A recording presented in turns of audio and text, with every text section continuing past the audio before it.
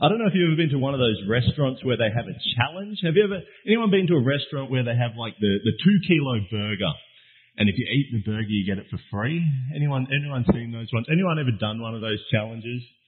I know when I was younger, I always used to think I could do that. I never did it. Like, I would feel physically ill, but I always thought I could do that.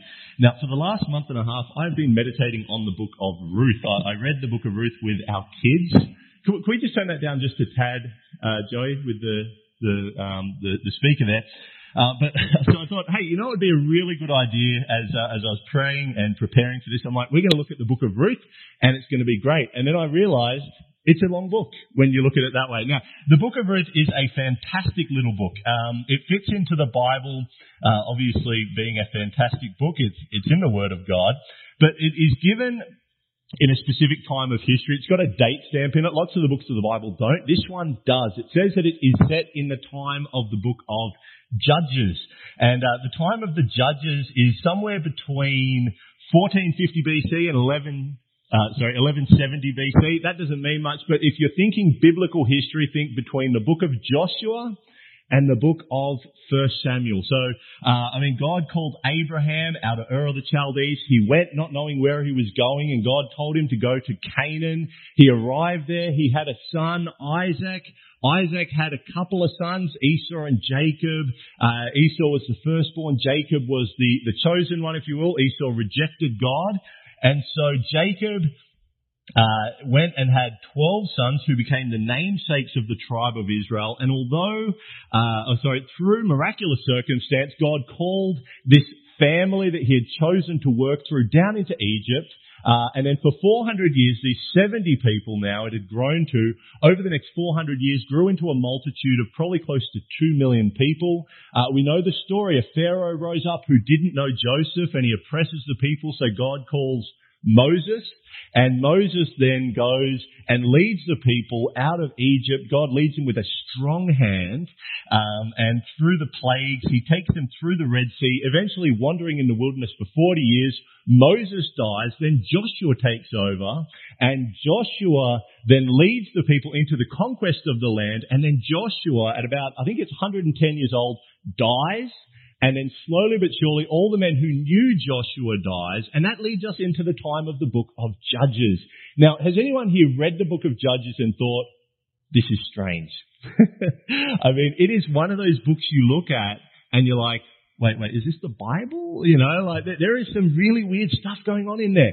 And it is summed up by the phrase that there was no king in Israel and every man did that which was right in his own eyes. And it is truly an indication of what mankind does when he abandons objective truth and turns to his own heart for guidance. And we see that happening a lot today. But look, that's not the point of the sermon. That's just the introduction. But we see in this dark, dark time of Israel's history, there is a short love story that is given that has really big implications for us. As we said, this book is called Ruth. However, if it was going to be made into a movie today, you would have the poster, and it wouldn't just have a picture of Ruth. It would have the top 3 stars. So you've got a lady named Naomi, who is a lead role. You've got Ruth, and you've got Boaz. Now, I'm going to assume you've perhaps read this book or you know a little bit about it, because we're not going to read the whole thing, much to my displeasure. I would love to do that. However, we don't have the time today. So we've read most of chapter 1. But we're going to look at this love story. And the funny thing about this book is most people say, when you say, what's Ruth about? And you say it's a love story. What would you say it is? It's a love story between Ruth and Boaz. The truth is it's not. It's actually a love story between Ruth and Naomi. Not in a physical sense, but in a familial sense, we see that what God is doing and what God is working in the book of Ruth is a love story between a daughter-in-law and her mother-in-law, and Boaz is almost a supporting character. So anyway, let's pray, and then we will crack straight in. Let's pray. Father, we thank you for this day. We thank you, Lord, for this book of Ruth. Lord, we're so thankful that you have called us to be your people. And Lord, we thank you that you gave us your word, and we know that all scripture is given by inspiration of God and is profitable for us. We pray that you'd bless us as we look, open our eyes, and help us to love you more because of what we see. In Jesus' name we ask. Amen. All right. Now, this book can be broken up into 4 acts which roughly correlate with the 4 chapters. So in the first chapter goes for about 10 years. So in the first chapter, and we've read it before, there is a man whose name is Elimelech. And Elimelech and his family are in Bethlehem, which at this stage, we read, as I read through Ruth with the boys, and I said, boys, who was born in Bethlehem? And they said, David and Jesus. I'm like, yes, we're getting somewhere. At this stage, Bethlehem is a little town. It's a small hick town. No one really knows about it. It is not a political or a commercial centre. It is a small farming village. And during this time, there is a famine in the land, and Bethlehem, which actually means house of bread, is in famine. So Elimelech takes his wife, Naomi, and their 2 sons, Mahlon and Chilion, and they go from Bethlehem and journey about 100 kilometres across the Dead Sea. They probably go down around it, into the land of Moab. Now, Moab is a place that was a traditional enemy of Israel. When you're growing up or when you're reading the Bible, do you notice that there's a lot of names that sort of pop up? Well, who you got? You got your Ammonites, your Amalekites, the Moabites, like when I was a kid, I used to think the Vegemite, they're all in there. And these nations are there, and you sort of lose track of them. But the Moabites were a traditional foe of Israel. They were descendants of Lot, who was Abraham's nephew. They were a nation who, when Israel was coming through the wilderness, you remember the story about Balaam coming to curse Israel. That was at Balak, the king of Moab's insistence. After Balaam failed to curse Israel in Numbers 22 through 24 and rather blessed him, it seems that the Moabites sent young women in, idolatrous women in, to seduce the Israelites to bring God's judgment upon them. And so the Moabites were, from the first Exodus start, they are the enemies of Israel. In the book of Judges, do you remember the fat king Eglon? Anyone remember that story where Ehud goes and he's got a knife and he stabs it into him and he's so fat, you remember that the blade disappears? He was the king of Moab, and the Moabites had been ruling over the Jews. Now, that incident was about 80 years before this, but the Moabites, as we said, were an enemy of the people of Israel. They worshipped a god by the name of Chemosh, who, like many deities of the Near East, demanded child sacrifice. It was a wicked religion.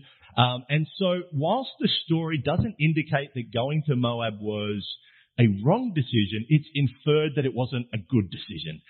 So Moab is a place of the enemies of God. And the narrator says, well, he doesn't say it's a bad thing, but it's kind of clear it is. Now, it also makes clear in the story that this move was intended to be a short-term one. In the King James Bible, it says that they went to Moab to sojourn there. But then in the next verse, in verse 2, it says they continued there. And then we see that they're starting to take wives for their sons. And then 10 years later, they're still in Moab. I mean, this is a short-term decision, but now it's become a long-term thing. And the story does not say what happened, but within 10 years, Elimelech's dead, Mahlon is dead, and Chilion is dead. Now, this is a tragedy for Naomi. In the ancient world, any time now, actually, being a widowed or a widower is terrible. It's emotionally fraught. It's a terrible time. But in the ancient world, it was catastrophic. I mean, Naomi is now left socially vulnerable and weak. Widows in the Bible had little to no political or economic clout, and they were reliant upon the compassion of others. I mean, in that culture, your family was your security net. That's why if you had a lot of sons, this is good. If I was in the ancient world, winner, chicken dinner. I've got 4 boys. Ryan, not so much. No, but no, it's a good thing to have sons because they will take care of you in your old age. Now I think it's the other way around. I think the sons sort of abandon you and the daughters look after. Maybe you are on a winner here. But anyway, so in verse number 6 of Ruth 1, Naomi hears that God has visited the people of Israel in sending them bread. And so she decides to go back, and in a moment of clarity, as they're just about to start the journey, she's got her 2 daughter-in-laws. They're about to leave, probably with their swags on their back, with everything they own in the world. She stops and goes, no, this is crazy. This is crazy. Orpah, Ruth, go home. you don't need to come with me. I mean, I have nothing to offer you. I don't have any more children. I don't know if you noticed in the story there, she said, I'm not going to have any more sons for you to marry. It's kind of a cultural thing. You wouldn't get it. But she goes, I'm not going to have any more sons for you to marry. And even if I did, would you want to wait around for them to grow up? No. Go back to your family. Go back to your gods. And that would be the way to go. Now, one of the daughter-in-laws, Orpah, turns around and goes back. Now, this was not a foolish decision in a physical sense. It's a wise decision from a sight point of view. I mean, for Orpah, where are you going to find another husband? Are you going to go to Israel where you're an enemy, an outsider? No. It makes sense to go back to where you're an insider, to where your family is. But again, this is walking by sight, not by faith. So Orpah made her choice. She went back to her family and to her gods. But we see Ruth in verse 16 through 18 says these famous words, entreat me not to leave thee or to return from following after thee. Whither thou goest, I will go. And where thou lodgest, I will lodge. Thy people shall be my people and thy God, my God. Where thou diest, I will die. And there will I be buried. The Lord do so to me, and more also, if aught but death part thee and me. That is covenant language. That sounds like what God said to Abraham. He said, I will be your God. You will be my people. And Ruth here is turning from Chemosh, turning from Moab and saying, I want into the covenant. I want into the family of God. And isn't it cool that she's received, she is taken there. So Naomi and Ruth come back, and as they go back into Bethlehem in verse number 19, the two of them come, they enter, and if you look there in verse number, at the end of 19, the people gather around them and say, is this Naomi? And Naomi says to them, call me not Naomi, which means pleasant, but call me Mara, which means bitter. What a charming lady. No, don't call me pleasant, call me bitter. For the Lord, the Almighty, has dealt very bitterly with me. And as we look at this chapter, one of the great themes of Ruth is this concept of emptiness. Emptiness. Poor Naomi, and look, honestly, in what she says here, you can see that her thinking is based in God's sovereignty, but she sees no hope there. But this concept of emptiness that Naomi has, she said, I went out full and I came back empty in verse 21. And this is a picture of life on earth. I mean, this is life. We live in a very hard life. Have you ever thought about that? I mean, life is not easy. Life is hard and contains bitterness. Shakespeare, not that I'm a great Shakespeare reader, but in Macbeth, there's this phrase, each new morn, new widows howl, new orphans cry, new sorrows strike heaven on the face. Even the finest family on earth will one day be broken by death. One day be broken, if not by relationship breakdown, which is becoming more and more common, but by death itself. I mean, I think that my family, like my boys and Justine and I, we are a very happy family most of the time. Sometimes it's, Mum, come and take your grandkids before the Lord takes them home. But we are a very, very happy family. And the sad thing is, as I look around at my family, at my boys, the truth is this, that one day, one of those little boys, unless something catastrophic happens, one of those little boys will bury Justine and I and all his brothers. Isn't that a terrible thought? You look at that, you're like, well, it was good I came to church tonight. No, it's true though, and God wants us to remember this, not that we might fall into despair, but that we might see the hope of the gospel. You see, the gospel is God undoing the brokenness of life, God undoing the emptiness of life, and giving us the promise of a new life, even in the most broken of times. But that's going to be as we continue through the book. So let's go then to act number 2. So the first act, 10 years. Act number 2, chapter 2, the time of barley harvest. You look in verse 22 of chapter 1, they came to Bethlehem at the beginning of the barley harvest. Now, chapter 2 starts out with a narrator's note that Ruth can't see. Naomi had a kinsman of her husband's, a mighty man of wealth of the family of Elimelech, and his name was Boaz. And Ruth the Moabitess said to Naomi, let me now go to the field and glean ears of corn after him in whose sight I shall find grace.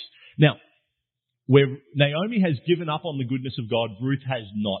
The language that Ruth uses here, she said, I am going to go and glean in the field. I'm going to go. And now that word glean, it is a specific term. In the book of Leviticus, God said to the Jews, when you plant a field, when you go to harvest it, you are not to harvest the whole thing. You are to leave the corners for the poor.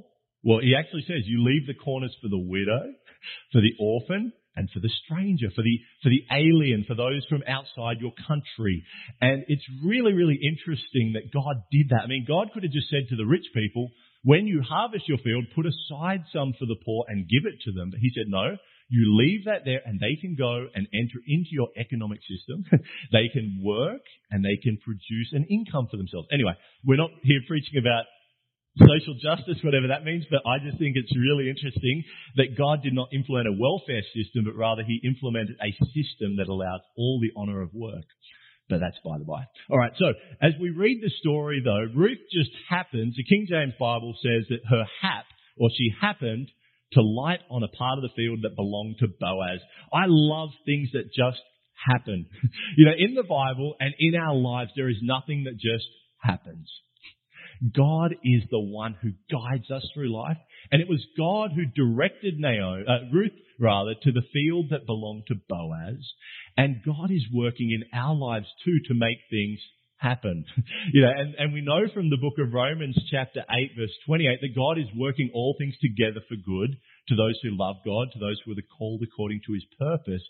And so just like Ruth was led, so we are led, and God made a great provision for Ruth. Now, as Ruth turns up in the field, she finds Boaz there, and Boaz comes from Bethlehem, and he says to the reapers, the Lord be with you. Now, remember, we're in the time of the judges here, where people are taking concubines, they're killing people, they're raping people, there's all these things going on, and Ruth happens to end up in the field of a man who is a shining light in the darkness. He is a man who blesses his workers. He is a man who, when no one really seems to care what God thinks, he is a man who leaves his field for the poor the way God said. I mean, can you imagine being a businessman and I said to you, you can only keep 80% of your business. In fact, you're to have 20% you're to leave for poor people to come and take it. You would say, oh, thanks, but no thanks.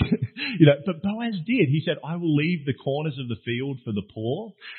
There's other things we can see about Boaz being a good man, being a blessing there, but he is a man who does what is right. He is an older man from what we read, and when Ruth comes into the field, he looks over and he says, who is that?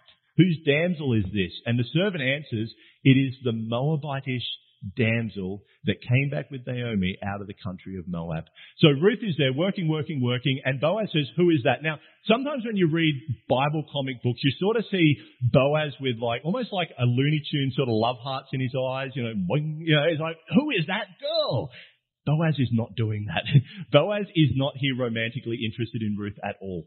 He is looking at her and he goes, who's that? And he goes, it's the Moabite. Did you see the response there? If you're following along in another version, it's a similar reading, but the reaper or the servant who's in charge, he says, it's the Moabite damsel. Can you hear there that he doesn't see her as one of them. He says, it's the Moabite damsel. And you see though that Boaz goes up to her and says, hearest thou not, my daughter? You see, Boaz is someone who offers Ruth much. He offers her, number one, welcome and social inclusion. The workers referred to her as the Moabitess or the Moabite damsel, whereas he says, you are a daughter. The workers here don't care for her, but Boaz says, I have commanded, in verse number 9, he says, I have charged the young men that they shall not touch thee. And again, when you look through the book of Judges, you know why that's important. This was not a time of moral purity in Israel. It is a time where women would be abused and men would use their position of power rather than serving them to abuse them. So he offered her welcome and inclusion. He offered her protection, but then he also gave her provision for her physical needs. So when you read through the book, again, we're not going to read all of it, but he gave her of his bread. He said, when you are hungry, come and eat the meal with my maidens and my workers. Come and drink of the water which we have brought out of the well. And you can go and glean anywhere in this field, but you may not go elsewhere. You will work in my field and I will protect you. He took her in under his wing.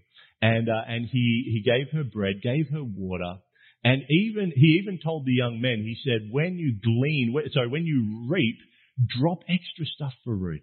Let her go where she's not allowed to go. Let her pick up things. And when you read at the end of the day in verse 17, it comes back and she's got an ephah of barley. I don't exactly know how much that is. I'm not a farmer. Anyone here know what an ephah of barley is? I guess it's a lot, because Naomi, when she goes back and Ruth goes, look at what I've got. And she goes in verse number 19, she goes, where have you gleaned today? Where did you collect today? So she comes back from the field with a lot more than she should have. So Boaz here is blessing her. He is welcoming her. He is protecting her, and he is treating her with purity. And this is a great lesson for us. This purity with which Boaz treats Ruth is refreshing. We live in a world today that says that sexual purity is something that doesn't matter. That the human body is there for gratification, whether it's men or women. But Boaz, he says, no, you are a daughter of God. You have come in, if you look in verse number 12, he says that she has come to trust the Lord, and that God would give her a full reward from the Lord God of Israel, under whose wings thou art come to trust. So Boaz, in seeing her, he says, no, you are a daughter of God. The purity there that he treats her with is a great example for us today. Now, at the end of chapter 2, or Act 2 rather, Naomi's hopes are rekindled, because Ruth says, after she says, where did you glean? Ruth says, I was working in the field of a man named Boaz. And Naomi says in verse 20, blessed be he of the Lord, who has not left off his kindness to the living and to the dead. Naomi said unto her, this man is next of kin unto us, one of our next kinsmen. And Ruth said, he said unto me, thou shalt keep fast by all my young men until the end of the harvest. And Naomi said unto Ruth, her daughter-in-law, it is good, my daughter, that thou go out with his maidens, and that they meet thee not in any other field. So she kept fast by the maidens of Boaz to glean unto the end of barley harvest and of the wheat harvest, and dwelt with her mother-in-law. So for about 12 weeks, Ruth is working in the fields of Boaz, collecting the grain and working hard. And then we get to the end of the barley harvest, and that leads us into act number 3. But we see the kindness of Ruth to Naomi in chapter 2. She is willing to sacrifice and work for Naomi to ensure that she has a provision of food and shelter. Now you might say, well, what does this mean to me? My mother-in-law does not send me out to the field to get grain. And let's go into chapter 3, and we're going to see some more of this shortly. Now, Naomi now has a plan, because unlike us, Boaz had a legal, moral responsibility to Ruth. And again, this is, if you're not familiar with the culture of the time, it's not going to make sense. But Naomi in Ruth chapter 3 calls her daughter-in-law in and says, what I want you to do is this. I want you to wash. I want you to go to Boaz at night, and I want you to lie at his feet and ask him to do what the law says. Now, we'll look at that, but Ruth says, yes, I will. I'll do that in verse 5. And she goes to the floor, the threshing floor, and she does all. Now, let's read verse 7 down to verse number 9. And when Boaz had eaten and drunk and his heart was merry, he went to lie down at the end of the heap of corn. And Ruth came softly and uncovered his feet and laid her down. And it came to pass at midnight that the man was afraid and turned himself, and behold, a woman lay at his feet. And he said, who art thou? And she answered, I am Ruth, thine handmaid. Spread therefore thy skirt over thine handmaid, for thou art a near kinsman. You know, Ruth comes with a very, very romantic request. Any of you ladies have a great proposal story? Everyone loves a good proposal story. You know, you say, where did you propose to your wife? You know, I was on crutches and my wife knew it was coming, so I was so unromantic. I mean, we were down at Q Session. I took her somewhere nice, but I'd been away at the Royal Military College, and, you know, I'm hopping along, and I didn't want to get down on one knee because I'm not getting back up, and she probably couldn't have picked me back up. You know, I was there. I say, look, I've got a ring in my pocket. Do you want to get married? You know, she knew it was coming. I'm not romantic at all. But Ruth is the utter romantic. You know what she does? She says, hey, marry me because the law says you should. How romantic, you know. Hey, you know that law? You're supposed to marry me and I want you to do it. Hey, you know, you have a legal right to me. No, but what she says, spread therefore thy skirt over thine handmaid. What she's saying, and that's a euphemism for I want you to marry me. She comes and says, Boaz, I want you to redeem me. And in fact, in the ESV, when Boaz wakes up, he says, "Who are you?" And Ruth says, "I am Ruth, your servant. Spread your wings over your servant, for you are a redeemer." Redeemer. Now, when we think of the word redeemer, we think theologically. When I say the redeemer, you might think of Jesus, the Redeemer, Christ, our Redeemer. Paul used this phrase much in Romans and throughout the epistles to talk about the work what Christ has done for us. But the theme of a Redeemer actually comes from the Old Testament law, where Moses said in the book of, in Leviticus and Deuteronomy, if someone is poor and they go into financial strife and they have to sell their land and they're going to go into poverty, there is one who was near of kin to them who would come and pay their debt. One who was near of kin, one who was their redeemer, who would come and pay so that this person would be delivered from bondage. And what Ruth is saying is, I want you to be my redeemer. I want you to exercise that legal right that I have to protection in you. Very romantic, isn't it? You know, I want you to do that for me. So Ruth is asking Boaz to save her from poverty and emptiness. And I love Boaz's response. Listen here. And he said, "Blessed be thou of the Lord, my daughter, for thou hast showed more kindness in the latter end than at the beginning, inasmuch as thou followest not after young men, whether rich or poor. And now, my daughter, fear not. I will do to thee all that thou requirest. For all the city of my people doth know that thou art a virtuous woman." Boaz's response there, he says, "Ruth, blessed are you. Ruth, you could have gone after the young men." Now, Boaz is probably an older man. He's probably closer to Naomi's age than Ruth's age.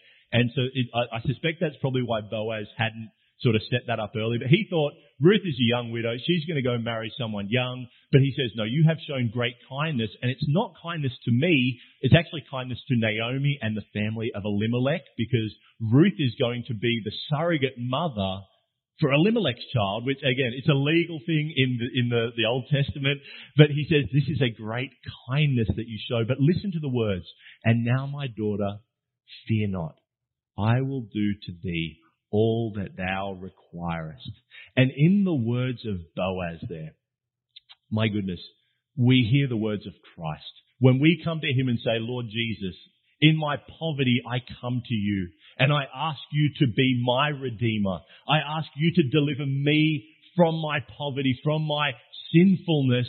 And we hear the words of Jesus where he says, "Come unto me, all ye that labour and are heavy laden, and I will give you rest." In the words of Boaz when he says, "Fear not, I will do unto thee all that thou requirest." Now, Boaz gets even more romantic than Ruth, though. In his response, he says, "Howbeit, so now it is true that I am thy near kinsman. However, there is a kinsman nearer than I." I mean, like at our wedding, we had, I think, 6 groomsmen, because Justine has lots of sisters. And so we had 6 groomsmen. So what Boaz is saying is, look, I wasn't the best man. I was the second best man. So there is another bloke who can marry you. And Ruth's like, oh, okay, so look, if he wants to marry you, he can do it. If you read through, he says, "Tarry this night, and it shall be in the morning, that if he, that's the nearer redeemer, the nearer kinsman, will perform unto thee the part of a kinsman, well, let him do it.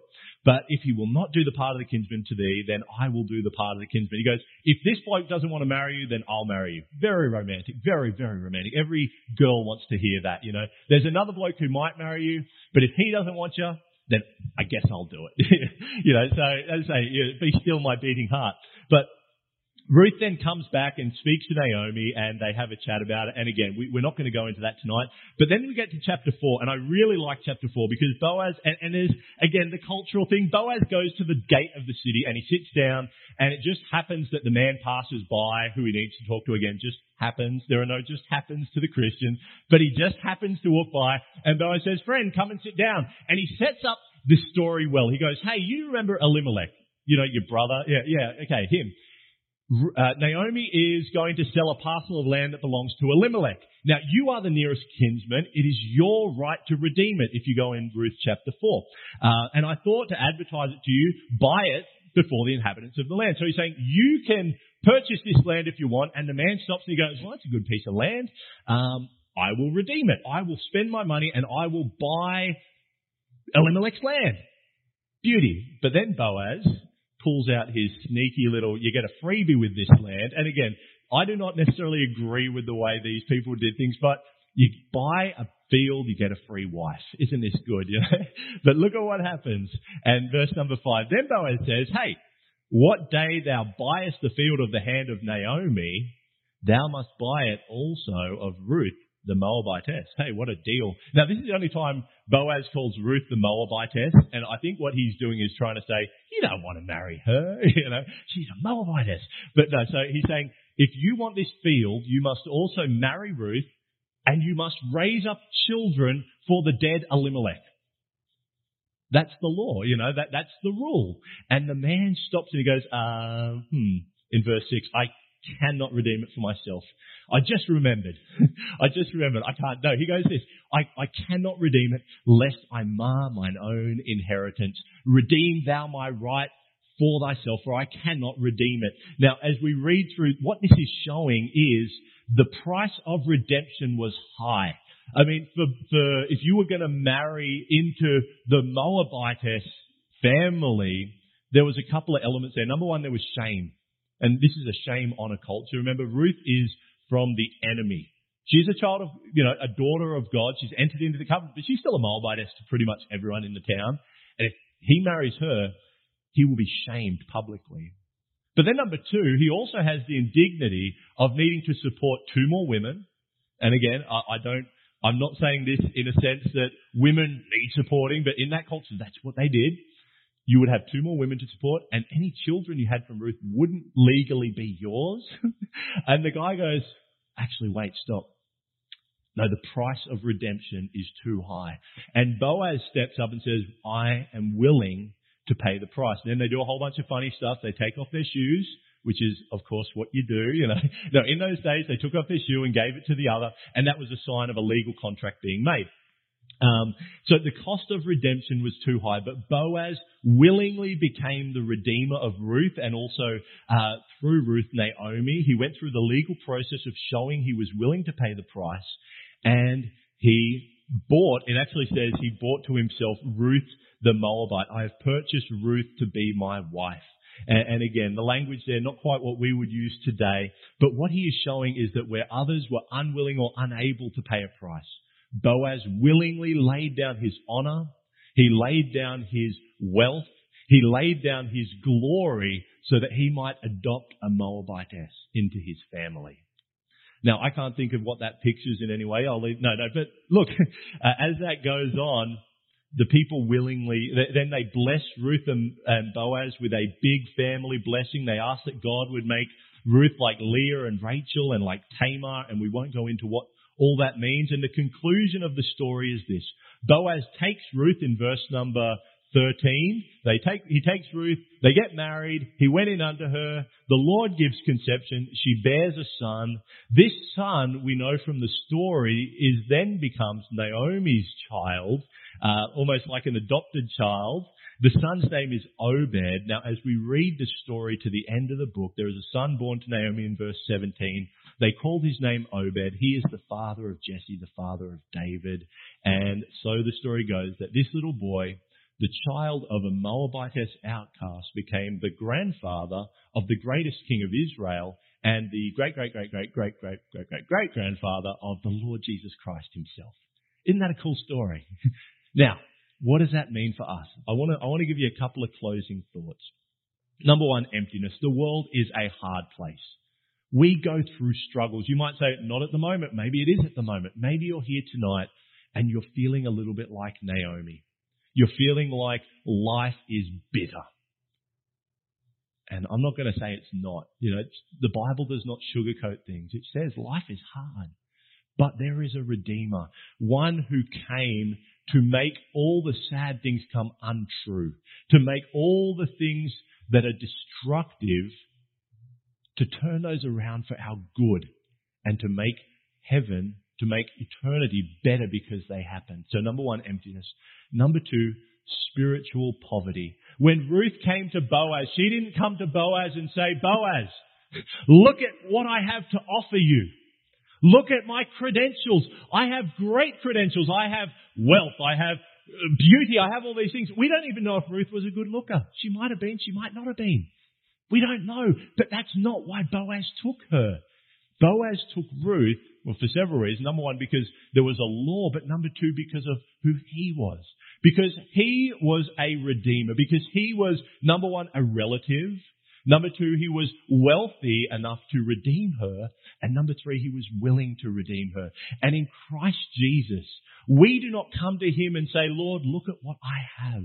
But rather we come and I forgot to write down the guy's name. Wait, what's his name? Horatius Bonar. He wrote these words, upon a life I have not lived. Upon a death I did not die. Another's life, another's death, I stake my whole eternity. Not on the tears which I have shed, not on the sorrows I have known. Another's tears, another's grief. On these I rest, on these alone. The hope of the believer is not our righteousness. In God's eyes, we are the widow. In God's eyes, we come to him and we say, Lord, I have nothing to offer you. Lord, my righteousness, the prophet Isaiah said, our righteousness is as filthy rags. He doesn't just say the things we do wrong are filthy rags. He says the good things we do are filthy rags. And a Christian is not someone who's just said, my bad works will damn me and send me to hell, but rather it is someone who has come to God and says, my goodness will send me to hell as well because it is not sufficient. And so Ruth comes to Boaz, and when she comes to Boaz and says, spread your skirt upon me, marry me, it is not because she was worthy, but because he was the Redeemer. And when we come to Christ, it is the same. We come to him poor, naked, and helpless, and he is the one who spreads his clothes on us and clothes us in righteousness. What a Saviour, what a Redeemer. So, number one, emptiness. Number two, spiritual poverty. And then number three, we see Christ in this story in emptiness, kindness, and redemption. You see, the story of the life of Christ, in our story we saw Naomi being emptied. But in the story of Christ, his story, his incarnation is a continual emptying. I mean, it starts off, Paul said, let this mind be in you, which was also in Christ Jesus, who being in the form of God, thought it not robbery to be equal with God, but made himself of no reputation, and took upon him the form of a servant, and was made in the likeness of men. Being found in fashion as a man, he humbled himself, and became obedient unto death, even the death of the cross. You see, the scriptures tell us that when Christ, the Son of God, Jesus Christ, the second person in the triune Godhead, came from heaven, he stepped down from that position. And he was born not as a king, but in a manger. Not in royalty, but to dirt poor parents. And then as he lived his life, he lived a life of suffering. He lived a life of sorrow. I mean, until he gets to the end of his life where he takes off his garments and washes his disciples' feet. And there he is betrayed, taken to the cross, and his very last possession is stripped from him. And he dies naked on the cross. He was emptied. Paul said, you know the grace of our Lord Jesus Christ, that though he was rich, yet for your sakes he became poor, that ye through his poverty might be rich. He emptied himself. He was our Boaz who emptied his riches to redeem us. But then we see the kindness. We saw that Ruth showed great kindness to Naomi. And in this story, Ruth is almost, I'm not going to say almost, she is a picture of Christ. She is one who left her father's home. She is one who became a stranger. I mean, she could have gone back to Moab and remarried and had a life of perhaps comfort, but no, by choice, she was abandoned by her parents. She was forsaken by her father. She goes into a foreign land, and it was truly, while Boaz redeemed Ruth, it was Ruth that rescued Naomi. And so that is what Christ did for us. But God, who is rich in mercy, for his great love, wherewith he loved us, even when we were dead in sins, has quickened us together with Christ, and has raised us up together and made us sit in heavenly places in Christ Jesus, that in the ages to come he might show us the exceeding riches of his grace in his kindness towards us through Christ Jesus. So the kindness of God, of Christ. And then finally, the redemption. We have been bought with a price. You see, we mentioned it already, but the cost of Ruth's redemption was costly. The price was immense. The unwillingness of the nearer kinsman to redeem him bears testimony to that. But Boaz was willing to bear the shame of marrying a foreigner. He bore the shame and the cost of adding Ruth and her family and any subsequent children that wouldn't be legally his to his family. He bore the cost. And in Boaz there we see the picture of Christ. His redemption was precious. And he meets the requirements. So tonight, if you're here and you feel like everything is falling apart like Naomi, take comfort. Not in the shallow, everything will be fine. Hold on, pain ends. No, it's not that. It's that you have a Redeemer. And if you're here tonight, you don't know the Redeemer. And you're like Naomi and you go, there is no hope in the world. Hear the words of Boaz and in them hear the words of Christ. Fear not. I will do what you require. I will come. I will take you. I will redeem you to myself. And if you're here tonight and you do know the Savior, stop tonight and say, Lord, I thank you.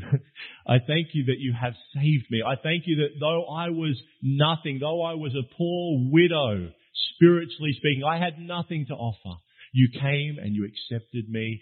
By your grace, you paid my debt and now I am free. So that, my friends, is the story, part of the story of Ruth. There is a lot there. I mean, we could have spent a lot more time looking through stuff, but that's where I wanted to take you tonight, to show you God's grace to us in the book of Ruth. Let's pray. Father, we thank you, Lord, for this story. Lord, an incredible story written, 3,000 years ago, and yet there is much for us there today. Lord, if there's anyone here tonight that doesn't know you as their Redeemer, doesn't know you as their Boaz, Lord, I pray tonight would be the night where they come and say, Lord, I am spiritually poor and have nothing to offer you, but I ask you to spread your skirt, spread your cloak upon me and take me into your family. You have paid the price. And Lord, for those of us who know you, I pray that we would glory in our Redeemer, that we would marvel at the price of our redemption, and Lord, that we would live in love and gratitude to you all the days of our life for the price that was paid. We ask this in Jesus' name. Amen.